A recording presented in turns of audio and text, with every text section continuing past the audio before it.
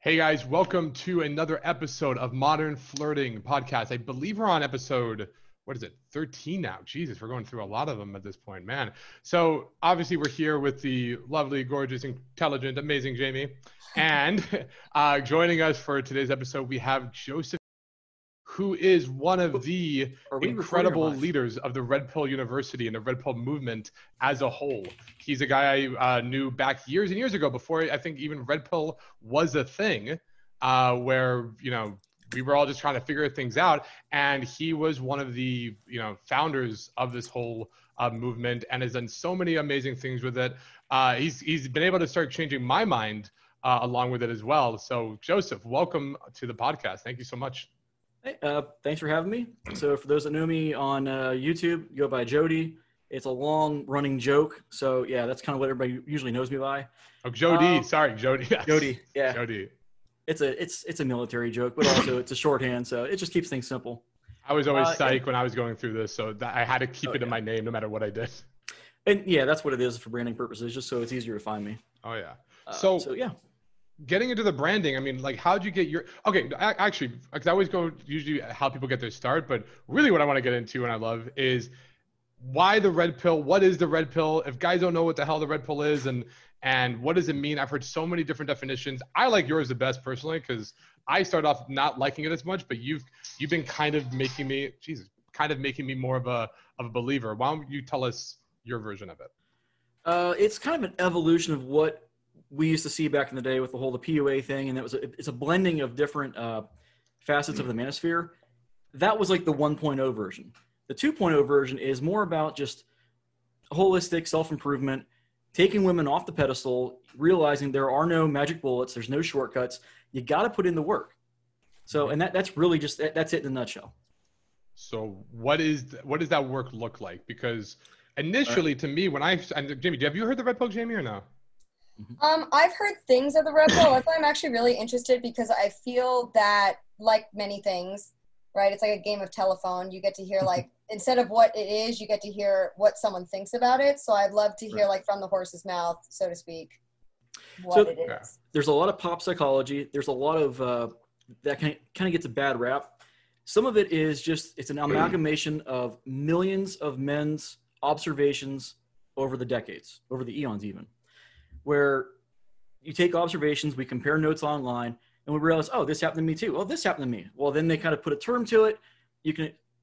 A lot of the problems that people have with the community, especially like on Reddit, it's the locker room style talk. But when you actually get down to the nuts and bolts of, like, what are the observations? What's the actual the lived experiences of millions of men around the world? That's what really matters. And I'm very military minded, so I'm very results oriented, almost to a fault sometimes. Like, what's the practical aspect of how this stuff can be implemented? So if I said I'm a red pill guy, and that means to attract a girl, I just need to get in shape and make a lot of money and be a cool Chad or a confident guy, is that sum up with the red pill, or is there more to it than that? Way more than that. And that's kind of like the course outline, but that's not really what it is. That's what I saw originally, and I was like, because I was a fat broke fuck, like, able to meet amazing great women, and that's what kind of turned me off originally. But then when I saw it, I'm like, oh no, these guys are actually learning. There's a skill to it. And let's be real, like, Jamie, if guys are more successful and better in shape, that definitely does help. So I get that. Right, but I think that there's a little caveat asterisk there. It's I feel like with this type of mindset, I fear that people are getting too caught up in the result of money and things and materialistic things that will attract women, when in reality, women, I'm more attracted to ambition, determination, perseverance, these things that are the cause of money and success and materialism. And we actually have it's one of our flagship episodes over on our YouTube channel is mission. Do not make women your mission. And we like to say that being successful with women, or we should say, being successful with women is, how does he frame it? Women are a lagging indicator of success. Think of it that way. So what you were just saying, Jamie, a second ago, is kind of just another way of wording that. So, and I forget the guy's name, Richard Cooper, Entrepreneur in Cars. He always likes to say that you got to do the work. Women just kind of show up at the finish line to see who won the race, and then they select from the guys that won. And it's not just women. In a lot of mammalian species, the females do this. So women are the choosers. The guys got to do the work and kind of dance, and they got to be the peacock and do that kind of context. But yeah, women are the choosers of the species when it comes to sexual dynamics. That's just the way it is. I have a spin to this because we're saying women. Don't men do this too? Like, don't Sort men of. want to align with other men who are successful and Oh, yeah. going places and doing stuff? So it's not just like women are choosing these guys, but I would assume, I see it all the time. Like men Also, men are choosing women. Like talk about peacocking. We're the ones putting on makeup an hour before we go out. Yep. Right? Well, we select for different things. So men and women are equal, but we're different, generally speaking. So the Science of Sex Appeal over on Discovery, they chopped up in a bunch of different episodes, but if you never see the full show, it's about 10 years old now, where they go into the research that kind of formulates all of this. Tinder or OkCupid, one of the big three dating websites, apps. They did the research on this, and they showed that cross-culturally, men almost all give all of their attention to women 20 to 22. They may not message them, but they're checking them out. So that's that data set shows where men's physical attraction goes to. So women are going to be peak attractive at those kind of age ranges, but it doesn't mean that's what we all end up dating. So older guys are going to have a wider selection of women that they can go with, just kind of the nature of the game. Whereas you don't really see women dating much younger with a lot younger men. And there's reasons for that. I'm personally into the 22, 26 range, but that's just me. If I'm thinking of like, well, we're just talking, when they swipe and they look, you can tell like which ones they find maximally attractive. This is just from raw looks. But that doesn't mean that's the only people they're going to message. Aren't you inherently setting yourself up for failure though, because you're limiting yourself to age? No, he's not saying that's all you go for. He's saying that's what all men naturally will find more attractive. Okay. Doesn't mean that's what that it all doesn't mean comes they down limit to themselves. it's the hallmarks of fertility are principally what men are attracted to. It's like men being like very men like big weighted boobs. towards physical looks. Yeah. Yeah. Whereas women looks play a part of it, but nowhere near as an impactful part that say it does for men. I think we can all agree on that. Women look at way more than just how a guy looks. So let's go into that then. With the red, can we safely assume you speak for the red pill community, or is this just your thoughts? I don't know. Like, it's my thoughts, but I think it's also it's a fair amalgamation of what's going on out there. So if I'm asking red pill, like, Mr. Red Pill, whatever that looks like, for all intents and purposes, it's gonna be you now. Well, I'm gonna give credit where credit's due. Rollo Tomasi. Right. I don't know his actual name, but he kind of wrote the book on this stuff. A lot of people reference him. Mm-hmm. If you could, I'd recommend having him on the show sometime as well. Absolutely, I would love that actually. But so, in red pill idea, what is attraction? How is attraction created for guys who want to get better with women? What does that look like? All right. So number one, you got to fix your presentation. No one wants if you go out on a date with stained teeth, you're disheveled, and you just look like you woke up and you stink, you're gonna have some problems right there. Mm-hmm. So I'm not one to talk. I just got out of the gym. So it was kind of a race to get here. But yeah, you want to fix your presentation, fix your body language, learn to take women off the pedestal. Back in the day, we used to call this inner game. Right. That's all it is. Getting your head straight and getting stop being outcome dependent.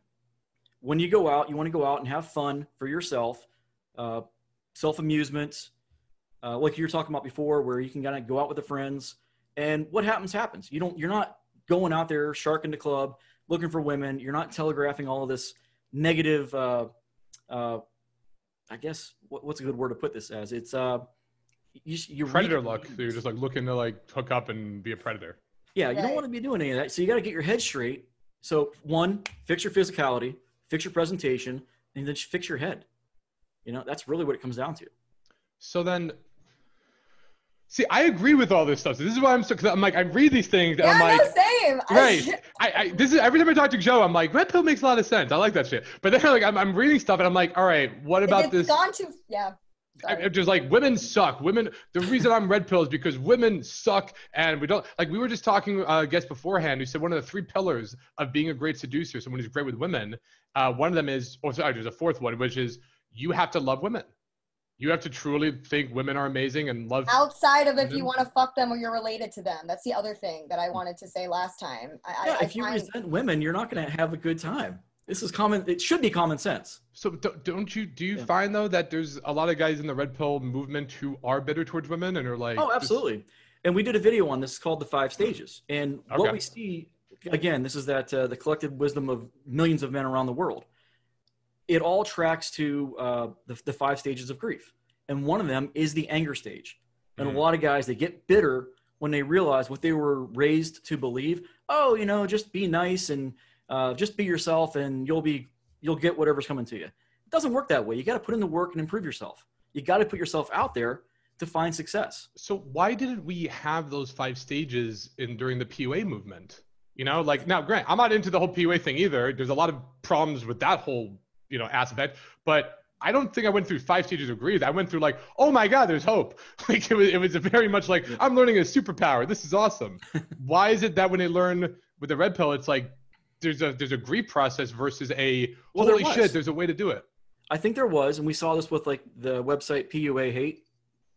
Yeah, remember that? That's the anger phase, guys who, it didn't work for me. These magic bullets don't exist. That's why I looked at guys who it didn't work for them because they didn't apply it properly or they didn't get the right mentor. That's what I definitely want to talk more about, like the importance of having a mentor and doing the right kind of systems. But is that where it all started from? Did it start from PUA? I was on PUA Hate. It was like a badge of honor to be like a PUA guy back then on PUA Hate. But is that where it all stemmed from or no? No, I don't think that was just kind of a flash in the pan. Okay. Sorry, you were saying something, Jamie? What is, I'm so sorry, what is PUA? PUA, pickup artist. PUA, pickup artist. Oh, okay. Yeah. Sorry, I wasn't sure. You know that. You know PUA. No, I was not aware that there was an acronym. Sorry, continue. Okay, so the pickup artist movement. So I can see that as being like that version of the anger stage. Maybe not. We can disagree, but there was definitely pushback in that sense. I have a cat that decided to be a little escape artist here. I got a little dog somewhere around here. Yep. So I guess the PUA Hate thing was kind of like a bitterness phase with guys who tried it and it just didn't work, and then they got like resentful that why didn't this work? Yep. Does Red Pill have a methodology, or does it teach like here's what to say? Like if I'm a guy and I'm like, I don't know how to talk to women, or here, let me ask you this. Let's say I come into the Red Pill, I'm stuck with women. For whatever reason, I can't get one, but I got a great job. I'm making good money and I'm physically fit. I take care of myself. I'm reasonably well groomed, but for whatever reason, it's just not working for me. What does Red Pill tell me to do? Do the work. So it means you've got to start getting out there and becoming more socially savvy, and you're going to do that through experience.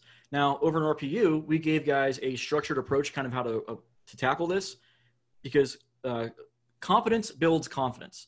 And a lot of guys, they get in their head, they get tongue-tied, they get nervous, and then they just project this really awkward kind of vibe, and then women pick up on it, and then they get awkward. So we found that women kind of mirror men's emotional states. So if you're putting off nervous energy, they're going to get nervous. If you're putting off what they call weak frame, they're going to be like, okay, this guy's just a pushover. He's not for me.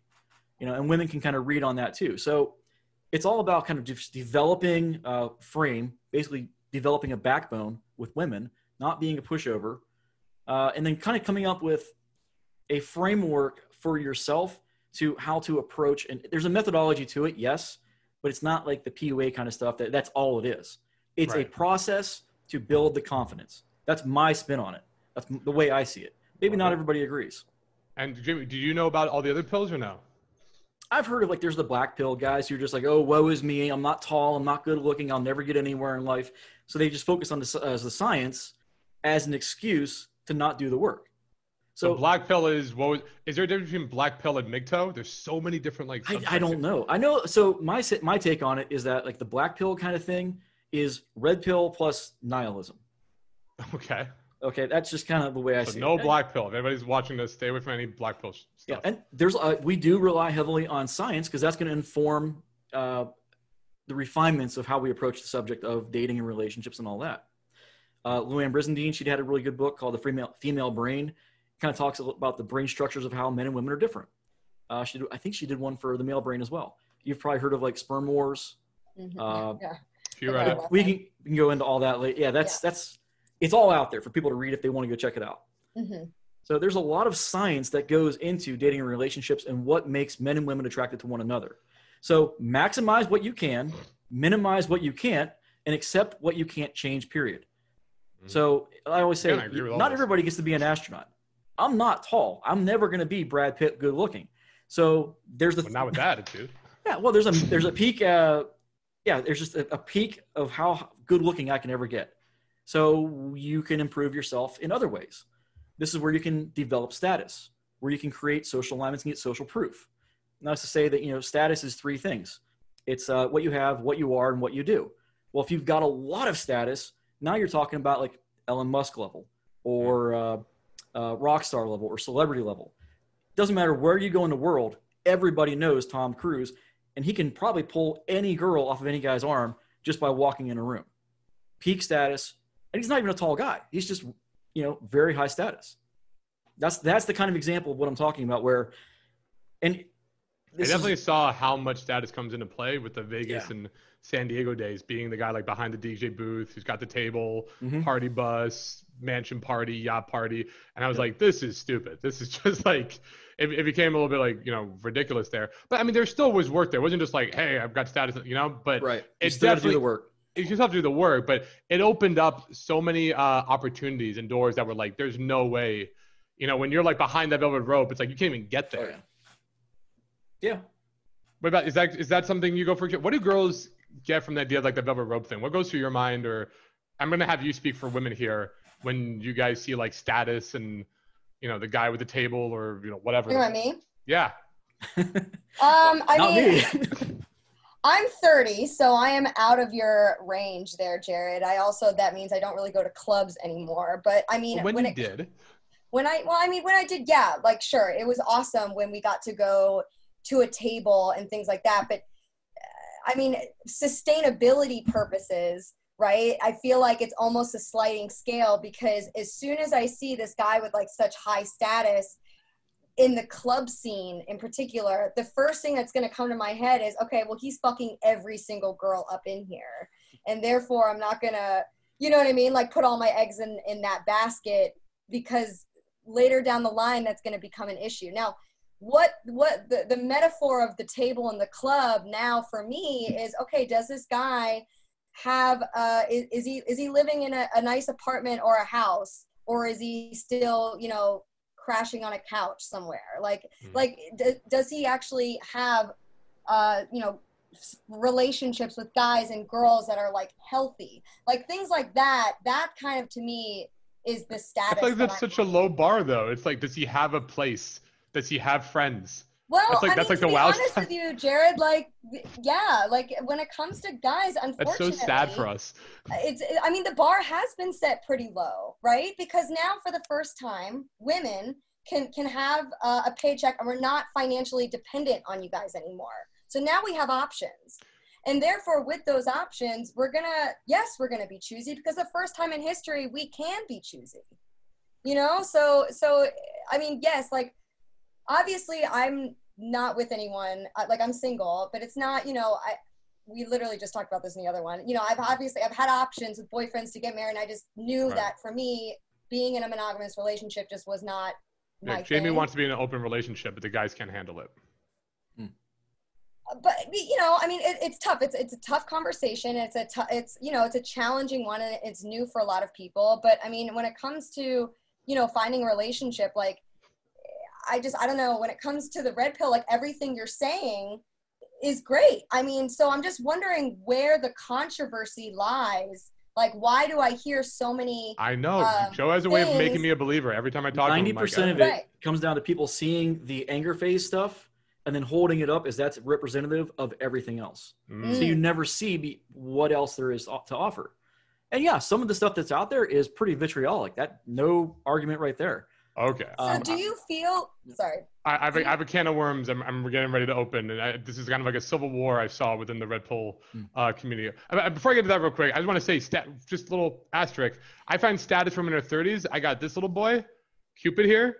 is just like easy. Like women will stop their car and come out to like come meet him and talk with him. I'm like, this is like day game set. This is as good as a table or being the DJ, and also having a karaoke machine. Doing like karaoke with them is like a new like, oh my god, we could sing and do karaoke and be stupid. Like that's like being in my 30s status.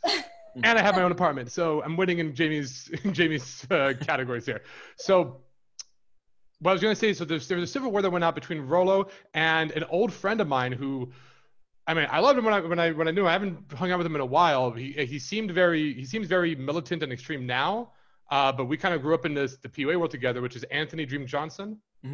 I'm sure you've seen his stuff, or Yeah, I'm familiar. Okay, so I know him and Rollo had a big falling out, and a lot of the stuff that Anthony posts, I think, is very extreme or a lot of times bitter towards women. Yet then when he talks to me about it, I'm like, okay, I see where he's coming from with it too. But I think a lot of it is just the packaging or the message. Do you see a difference, or like there's different voices in the Red Pill community? Like, I don't pay attention to that. I don't even really know the exact details of what happened.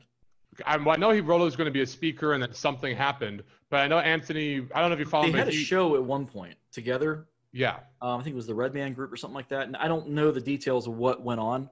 So well, he's a self-proclaimed president and ruler of the manosphere. So I don't know. Do you feel, being the founder, I believe, of Red Pill University, do you feel like a sense of responsibility to kind of like shut down when you feel that these men are kind of maybe misdirecting or like losing focus on the actual purpose of like how you were describing Red Pill earlier? Well, we can't control what other people say. I mean, that's right, but we're not responsible for what they say.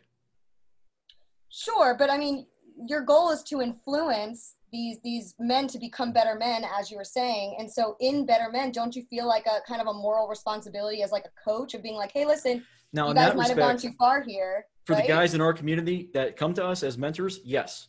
And we've had to shut a few of them down, and we've saved, I don't know, maybe a half dozen lives. So guys have reached out, awesome. Behind the scenes, like, man, this was the end of the line. Then they see the community, they learn about what we're talking about, and it's like, oh my God, finally, I'm not alone. I'm not going to have to off myself, because they're so desperate for some sort of outlet. So, and this is where you kind of see some of that, the really nasty stuff, is you got to remember, some of these guys are pushed to the limit about to off themselves. Like I said, no less than a half dozen guys have reached out to me personally saying, thank you for blah, blah, blah. You saved my life. So yeah, I take this stuff seriously. It's but the guys are out there like, I don't know, Dream. I don't know what he says. I don't pay attention. It's not my bag. So I can't control it. Another one is Donovan Sharp. He's got his own show. He does his own thing. Rollo, he does his own thing. Another guy, Ryan Stone. You're not all unified in your message. Everybody has their own interpretations with it. Everybody has their own interpretation and niche. Which is kind of like the PUA thing, right? Like everybody has their own methods. Okay. Yep. I got it. All right. So all I can really talk about is what we talk about as far as on the show and in our private community over on through our fraternal, I don't want to say fraternity. So it's not a fraternity. It's a fraternal organization that's a blend of a college fraternity and a fraternal order like Freemasons or the Moose Club. I'm in it. I'm part of that, and I think it's amazing what you guys have going on there. It's a huge, active, thriving community. You guys have, guest speakers on there all the time, different channels for everything. It's beautifully organized. I think everybody should definitely come check it out. Yeah, we've grown 20% in the last 3 weeks. That's amazing, and it's free, right? Like anybody can. So you've got the one side of it that's all free. Anybody can come in. We've got a protected section where people can talk about personal issues and all that. That is the $5 a month where you got to join the organization, and then that'll get you the invite to the private events. We're going to have local chapters all around the world. We've got, I think, 4 right now. Mid-Atlantic, Portland, Eastern Canada, and down in, I think, Southern Florida. Awesome. So that's great. Yeah, and then once COVID's done, we'll actually be hosting like live events again. So Jim, where did you hear about Red Pill stuff, or me? Yeah. I actually think one of the students at Modern Flirting brought up simp. Simp. Simp is a word that I had never heard before. Simp to pimp. I forgot the way that he explained it, but he was explaining like this whole red pill, and then he's like, yeah, I learned it from red pill and da da da. And also, you know, there's also like Facebook groups where like they tag or like they post things that people post there. And you're right, it does seem very angry. It seems very derogatory towards women in a way where it's like, much like many groups do, right? I'm not saying this is just men or women. They take an idea and they run with it. And it's like, and they go too far. And it's like, no, like you were almost there. Like stop, like don't continue down this path, because unfortunately, I think it's breeding a culture of hate. And, you know, I think obviously like everything, like I said earlier, everything you're saying makes sense to me. So it's just so crazy to see the alternative within the same category that is red pill. So I think it needs to mature. It needs to grow a little bit. We got to kind of drop the locker room talk. And that's kind of what we try to do with the YouTube channels. To show it's like, look, this isn't what a lot of people think it is. Mm-hmm. We're trying to give like the other side of it that isn't just this anger stage kind of bad image that people see. So it's not way more to it than that. It's not men versus women. It's, I mean, was Red Pill like talk about how like we're on the same side and we're trying to connect here, or is it like we have different objectives? There's also, you got to remember too, though, like I think it was Thomas Sowell who once said, you know, whenever people that are used to special treatment, when they get treated equally, it feels like you're being attacked. Mm-hmm. So, and that's kind of the same thing we see in some respects with women being treated equally. It's like, whoa, that special treatment I was getting before, now it's kind of like, it can be irksome at times. It's funny because when you said that, I was thinking the opposite. I think, and this is what I was saying earlier, is when men have been treated, I feel they've been, through legislation and through society, they've been always given, like, you know, that's why you see so many successful men. Oh, we can get into politics. So that's a whole nother aspect of it. They have to go back down again, and then they see themselves as less. Well, I'm thinking more in terms of dating. As not actually equal, when in reality that is equal. But I think you're looking more towards the politics. I was looking at it more from the sexual marketplace. Oh yeah, so let's get into that. Sexual market value. How does that work? So, well, the sexual market value. First off, you got to define what the sexual marketplace is. This comes from Roy Baumeister and Gary Becker. Gary Becker was an economist, and he kind of applied. He was the first one to really apply economics to the sexual market. Mm-hmm. Roy Baumeister, he did the same thing, and he really developed this. So it kind of comes back to the old school. The whole thing's framed in the old school version of dating and relationships, mm-hmm. where the more status, the more resources, the more beta provisioning kind of things that guys have going for them, the more they're likely to get women. And we can argue about that. And there's other aspects to this. But the general thing is the sexual marketplace is just a go look up Roy Baumeister. He's going to explain it way better than I can. What's my sexual market value, Joe? Sexual market value give it to me straight. It's an amalgamation of what makes a man or a woman attractive in the sexual marketplace. All right, so like me personally, what would my sexual market value be? Oh, I have no idea. It's you got to ask women that. 200. Think of it in terms of your attractiveness on like a 1 to 10 scale. That's probably the best way to kind of like summarize it. And we can argue of whether or not that's dehumanizing and stuff like that. But as a shorthand, also subjective, right? Like it is subjective. That's part of the reason why this is problematic. Mm-hmm. So yeah, and in my opinion, like if you want to say women rank them on an attractiveness scale of like 1 to 10, it doesn't really work when you get towards the high end and the low end. It's just a ballpark kind of shorthand that guys can use as a reference. Well, like you said, the problem though is that all of it's subjective, so it really doesn't hold water anyways. Well, I remember when I was researching sexual market value, the biggest indicator it seemed to me was the age of the man and the age of the woman. But there's got to be more to it than that. I remember the bell curve. It was like women in their like 20 to 22, and then it drops, and then it's a depreciating value. For women. But the men was like, but I mean, there were two bell curves. There's when. So like women came like there's a big jump from like 20 to 22, like what he said, like, and then they depreciate. Men just take longer though. Like we're worthless apparently until we get to like 28 to like 32, and then we drop off. Yeah, and this is where a lot of people get angry at me because it's Mother Nature is not a feminist.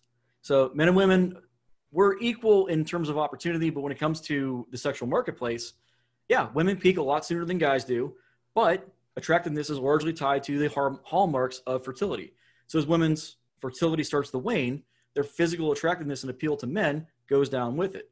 Whereas what makes men attractive to women kind of goes up as we age, then it kind of plateaus, then it goes down as we get older. So there's a different scale, a different bell curve, like you were saying before. They don't really line up and match. Men lag in that sense. So you already, I'm sure, know the answer to this. I'm curious if Jamie can guess it. When do you think men peak? What age is a man the sexiest, Jamie?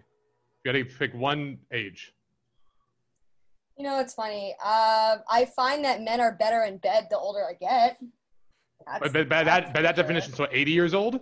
The oldest? I mean, like, I haven't had the pleasure, so I can't answer that one. But no, I would say, let me think here. I mean, I've always been someone that's dated around my age. You know, I would probably say like the low. I don't know. I mean, I guess 30s, 40s. But if we had to guess, put a number to it. You know, it's funny. I would say like attractiveness wise, like I like a little salt and pep. So I'm saying like maybe like 40-ish, right? 40, older 30s, you know, mid 40s. I'm still ripening. But I will say this though. I will say this. Something that I love doing as an activity for me is I love like going to music festivals. I love like the EDM culture. Like that's you don't see a lot of 40-year-olds there. Would it be attractive if a 40-year-old was at one of those, or would it be like, you're trying too hard, bro? Like, you're too old for this shit? I mean, it depends on set and setting, right? I mean, if he's with a bunch of cool, awesome people and they're having, you know, a good time and he has good vibes, yeah, sure, great. But if he is that one fucking 45-year-old with, you know, like awkward in the corner, like just trying to be here to pick up hot chicks, with not going to find him shoes. attractive. Yeah. What'd you say? With his New Balance shoes. And my friend. Yeah. Exactly. I used to wear New Balance shoes in high school. This is how bad I was. I used to wear New Balance shoes just because my wife's feet, and my friends were like, dude, that's how bad I was. I had to check. I'm wearing them right now. I just got back from the gym. It's like, oh, yeah. So what is the ideal age for guys, Joe? You said for Joe or for Jamie? For you. For me? So we got Jamie's. What is the actual What guys do you answer? like, Joe? So I remember if you go by what Rollo created in that little diagram, it's right around 33 to 35 is when men peak versus the 20 to 22 when women peak. So really just like a 13-year age gap would be ideal. Wait. It's 20 to 22 for women, and then for men it's 33 to 35. If you look at like peak SMV. 34 and peaked. So that's roughly where, if you look at in terms of overall attractiveness, the amalgamation of all the different factors that make men versus women physically attractive to the other opposite sex. I shouldn't say physically. Damn. I didn't realize how sexy I was until this moment. Yeah. So yeah, soak it in, baby. It only lasts for a couple more years. I'm there. I didn't realize I was at my peak. This is awesome. Yeah, some of the best relationships I've seen and experienced myself were the ones where we had that age gap right around that 10 to 13-year difference. I will say this. So with Tinder, whatever, I'm meeting a lot of girls in their 20s. You know, dating different age range. I was just on a date with a 20-year-old. I had one with a 25-year-old.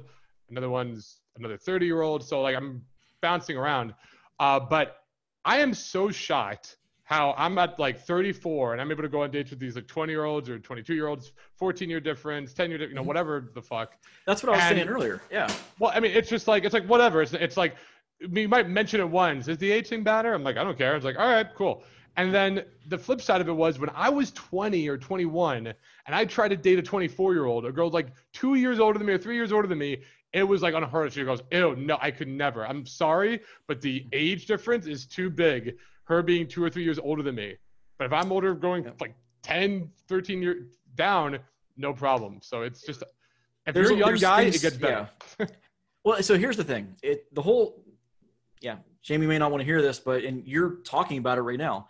The dating paradigm flip-flops as we age. And it's right around that 30 to 35-year gap is when you start seeing it. And after you get over 35, it is dramatic. So guys, we can date from 18 to 40 and up if you want. The sky's the limit. But it's hard as a younger guy because the older guys are taking everything. It is, exactly, because younger guys have to compete against older guys like us who have the social alignments, the status, and all these other things that are in our favor that younger guys lack. I noticed it. So I didn't, before I even knew what PUA stuff, I was 20 or like before I even really knew about this or 19, I was so mad. I'm like, what the hell? This like guy's 8 years older than me, trying to date this girl in my class. Like, what the like?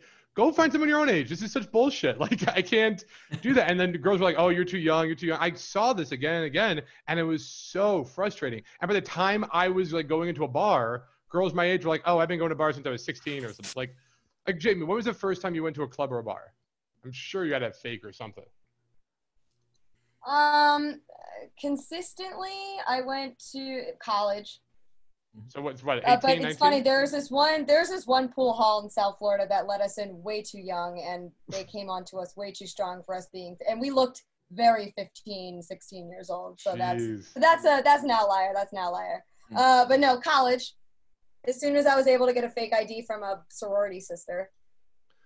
Yeah. See, I didn't get those experiences. I got when I was 20. I got a fake ID like 7 months away from my birthday. So it was basically bullshit. Never needed one. Yeah. Yeah, I lived in the Midwest, middle of nowhere, didn't have a big party scene. Yeah, I didn't really do any of that until I was in the military. Damn. All right, cool. So, yeah, I was already like 20, 22, something like that. Yeah. So one of the big things I know you're about, I'm about this too. I preach this to everyone, so I'm so glad you brought this up. I just wanted to go back really quick to what we were talking about with the hypergamy and the golf. I'm about to lose my train of thought. It was the what were we just talking about a second ago? It was the difference. The age. Man, I just lost it. The older a guy gets, the more he looks like Sean Connery. The older a woman gets, the more she gets to look like Sean Connery. Man, I had a really interesting point. I just lost my train of thought. You have not seen my mom. She is hot as fuck, first of all. Damn. Well, yeah. If I remember, I'll go back to it. I gotta write these down. So the one thing I wanted to, I know you want to bring up, I know you're big on this, I'm big on this, Jamie's big on this, we're all big on it, is the idea of mentorship. Why is mentorship so crucial, so important? Because I see guys who are like, I'll just learn from watching a YouTube video or a podcast. And nothing wrong. We're on a podcast right now. You have a YouTube video. It's awesome. It's a great place to like get some tips and learn some great stuff.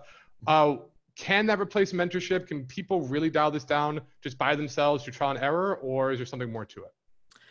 They can up to a point, then they're going to plateau and they're going to progress a lot slower. But when you have a mentor who can actually take you out, show you the ropes, your progress will just accelerate tremendously. And the other thing too is a good mentor. So you're the average of the 5 people you spend the most time with. Mm-hmm.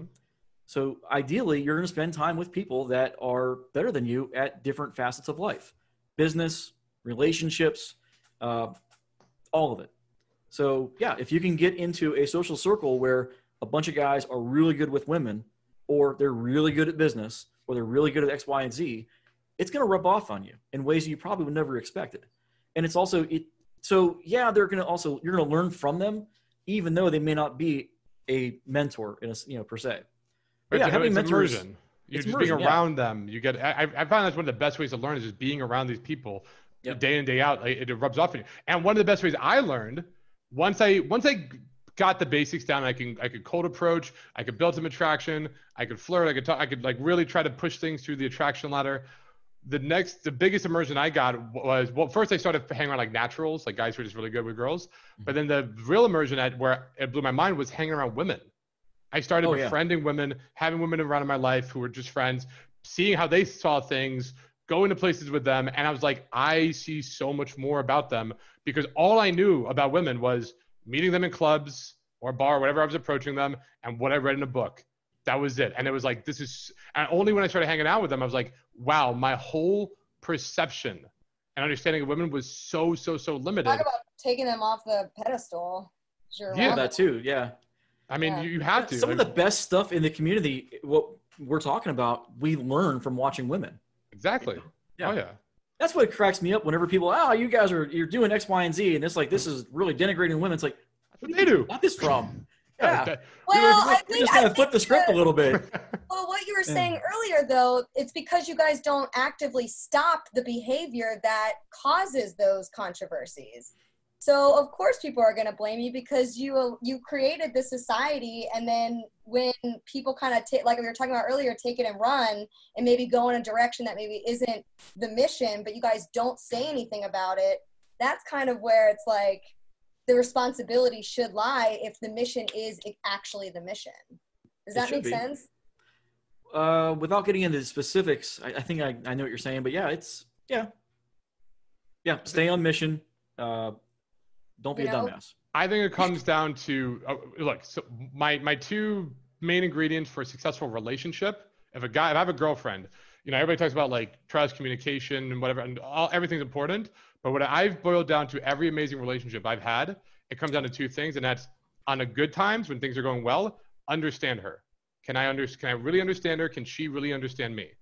Sorry. If things are going bad, if we're fighting or something goes bad, can I just put my shit aside and understand what she's coming from, why she feels the way she feels? Can I get her to understand where I'm coming from? There's no winning or losing in fights. It's can we understand each other?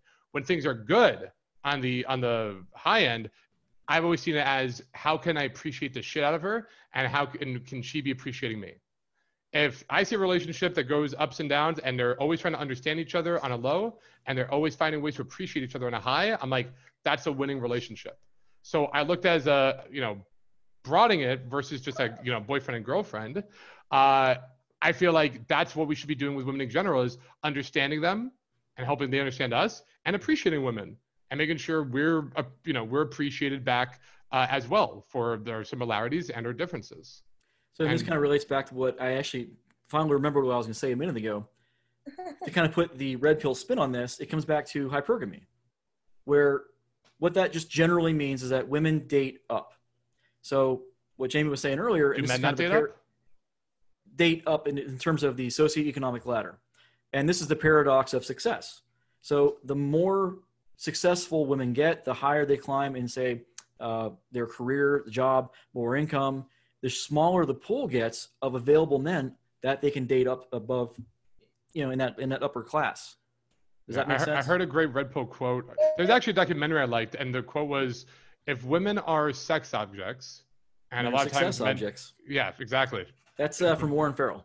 Yeah. And I'm like, wow, I never thought of that way, but we are success. A guy who's not being successful is like, what the hell are you doing? What are you doing?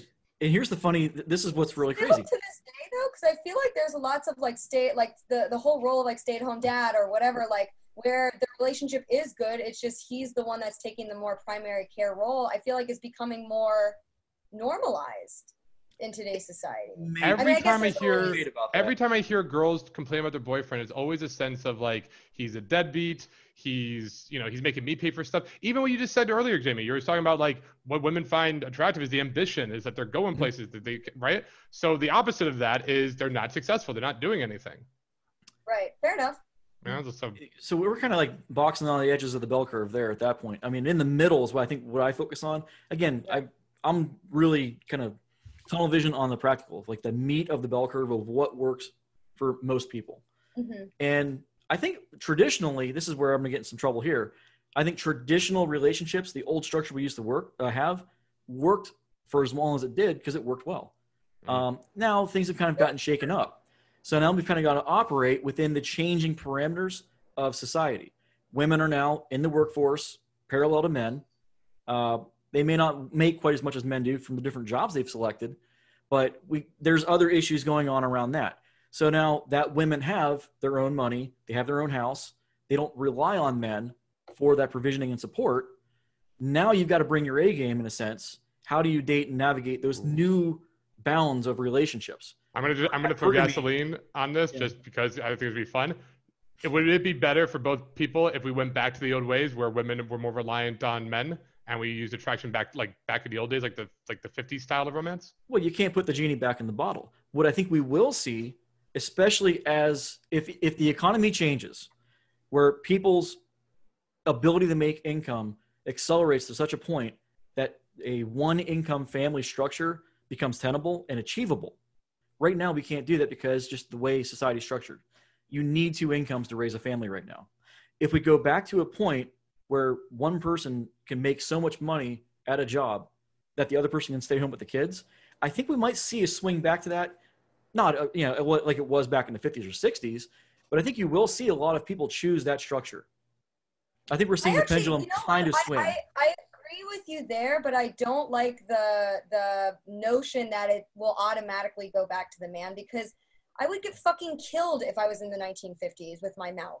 You know what I'm saying? Like, I feel like it works for who?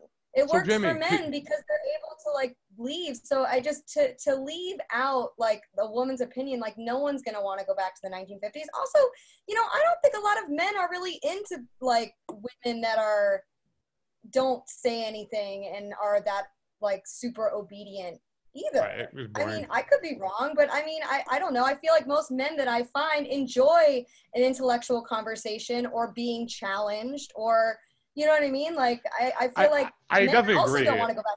I think men like the challenge and the girls who can think, and it's fun to like be, find an equal to share your life with. I think when guys look back at the 1950s, they get the image of like a wife there having dinner ready when you come home, and like here's your slippers and stuff. It's like, but again, that shows that's appreciation. It's like, wow, these are really nice things. I appreciate you. Be that as it may, that's not really what my what mind you're was going saying, towards. It was more of just the breadwinner versus the housekeeper. The homekeeper. Housekeeper? What do you call it? The homemaker. That's the word. Homemaker. So could a guy play the homemaker part? Could the guy take the role of the homemaker and the girl take the role of the breadwinner? So we had an experiment with this over the last the last 10 years or so now, maybe 15. And what we're finding is that when the men were the homemaker, they get cheated on. So the relationship structure does not, it comes back, I think, to evolutionary psychology and biology. And when the women were homemakers, they weren't being cheated on? Well, they were, but I think it goes back to the hypergamy and the aspects that we talked about a little bit ago, where you kind of got to look at the broad strokes of the bell curve, the meat. What do we really know in terms of how people operate? So men have their programming, women have their programming. There's a lot of overlap, but there are some distinct differences we got to be mindful of. So you just accept reality for what it is, take people off the pedestal, and just operate within the bounds of society structures as they are today. That's all we can really do. We can, if wishes were horses, we'd all be eating steak. If the genie is not going back in the bottle anytime soon, if ever. So wishing we had a 1940s or 50s housewife and all that, get that out of your head. What do we have in front of us right now? What can you do to be successful in dating and relationships with the current structure we have to deal with? Well, now we're getting more and more abundance than ever before with online and Tinder and Bumble and whatever. So how does that play? Some are. So only about 20% of guys are getting all that sex, all the success. Are getting what? Sex. Only about 20% of the guys out. It goes back to the Pareto principle. 20% of the people, you get 80% of the results from 20% of the work. And we kind of see this kind of scaling out with guys, where only about 10 to 20% of the guys are getting 80 to 90% of all of that sexual success in all these different dating apps. I think it was OkCupid who actually did some research on this. They had women rate men's attractiveness. 80% of the guys, or 83% of the guys, they rated as being below attractive or below average attractiveness. That's not how a bell curve works. So there's something out of whack with expectations on these systems.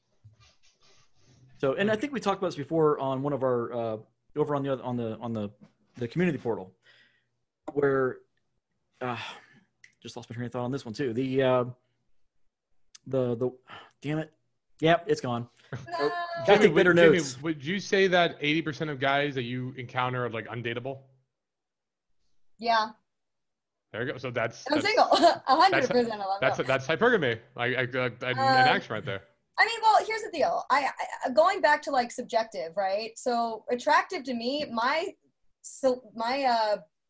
what is it called? Celebrity crushes are like, there's like a meme post the other day about this. Like it's all like skinny, like white, scrawny, like sickly looking dudes. Like I love like the lead singer of 1975, Timothy Chalamet, who's a celeb. I like those guys. None of my girlfriends indulge in that attractiveness. So to me, it's hard for me to wrap my head, because I feel like every girl I know has their, attractive scale, that 1 to 10 scale that we were talking about. So it's really hard to I feel like that's probably why the bell curve's not working. Also, men, I find, do not take very good photos, and to no fault of their own, because it's not like, they have the selfie culture that women have. But, they men oftentimes have to rely on usually their female friends or, group pictures to get a decent photo, because they're not, taking, because that's the other thing too that I don't like very much is like when a guy takes a lot of selfies in the mirror and posts those as his pictures, because that, you know, I just don't find that attractive. So I mean, I don't know, like it's hard to tell. So any final words for everybody listening here, Joe? I mean, I know you got your YouTube channel. Is there other places where guys can learn more information and hear more from you? Well, you know, yeah. So we have Red Pill University on YouTube, on the Red Pill channel. So we're trying to roll out different shows. I got the idea from Blaze TV. It's believe it or not, it's conservative, but they got a bunch of different shows from different kind of personalities, all under one roof. That's what we're driving towards. So Red Pill University is one show on the channel. It's kind of our flagship show. We had one woman for Red Pill Women. So Jamie might be interested in that. Stephanie, one of the co-hosts that did the show with me until she got very pregnant, is she kicked ass. So she brought a lot of this knowledge to the forefront from a woman's perspective. So it's a female take on the Red Pill. Let's see. Ryan Stone, got to give a shout out to him. Rolla Tomasi, Entrepreneur in Cars. Those are like the biggies in our little community as I know it. There's other guys out there. I just went blank on the name. I talked about him earlier. Damn it. Dominic Sharp? Sharp. Donovan Sharp. He's got stuff out there. Better Bachelor's got stuff out there. But he's more of like a MGTOW, I think. I'm not really familiar with him, but they've got good shows, a lot of content. But the best, Red Pill University. But yeah, that start there and then kind of go out. We got the community over on Patreon /The Fraternity. If you want to join the community, you can do it there. It's $5 a month, and we'll be having live events pretty soon. Awesome. Well, dude, thank you so much for coming on and dropping some knowledge bombs about Red Pill. Yeah, hopefully it kind of disabused some of the. It did, I have to say. Every time I talk to him, I'm just like, this makes more and more sense to me. At first, I hated it. Now, but now, watch me. Now I'm going to go online and find all the reasons why I hate it. I'm going to be like, now I want to talk to him. I got some shit I got to say. That's just the anger phase, the grief. We just got to shut them up. Maybe, but all right. Thank you, guys. All right, guys. Take your red pills. Take your medicine. Thank you, Joe. We're definitely going to have you back. All right. See you guys later.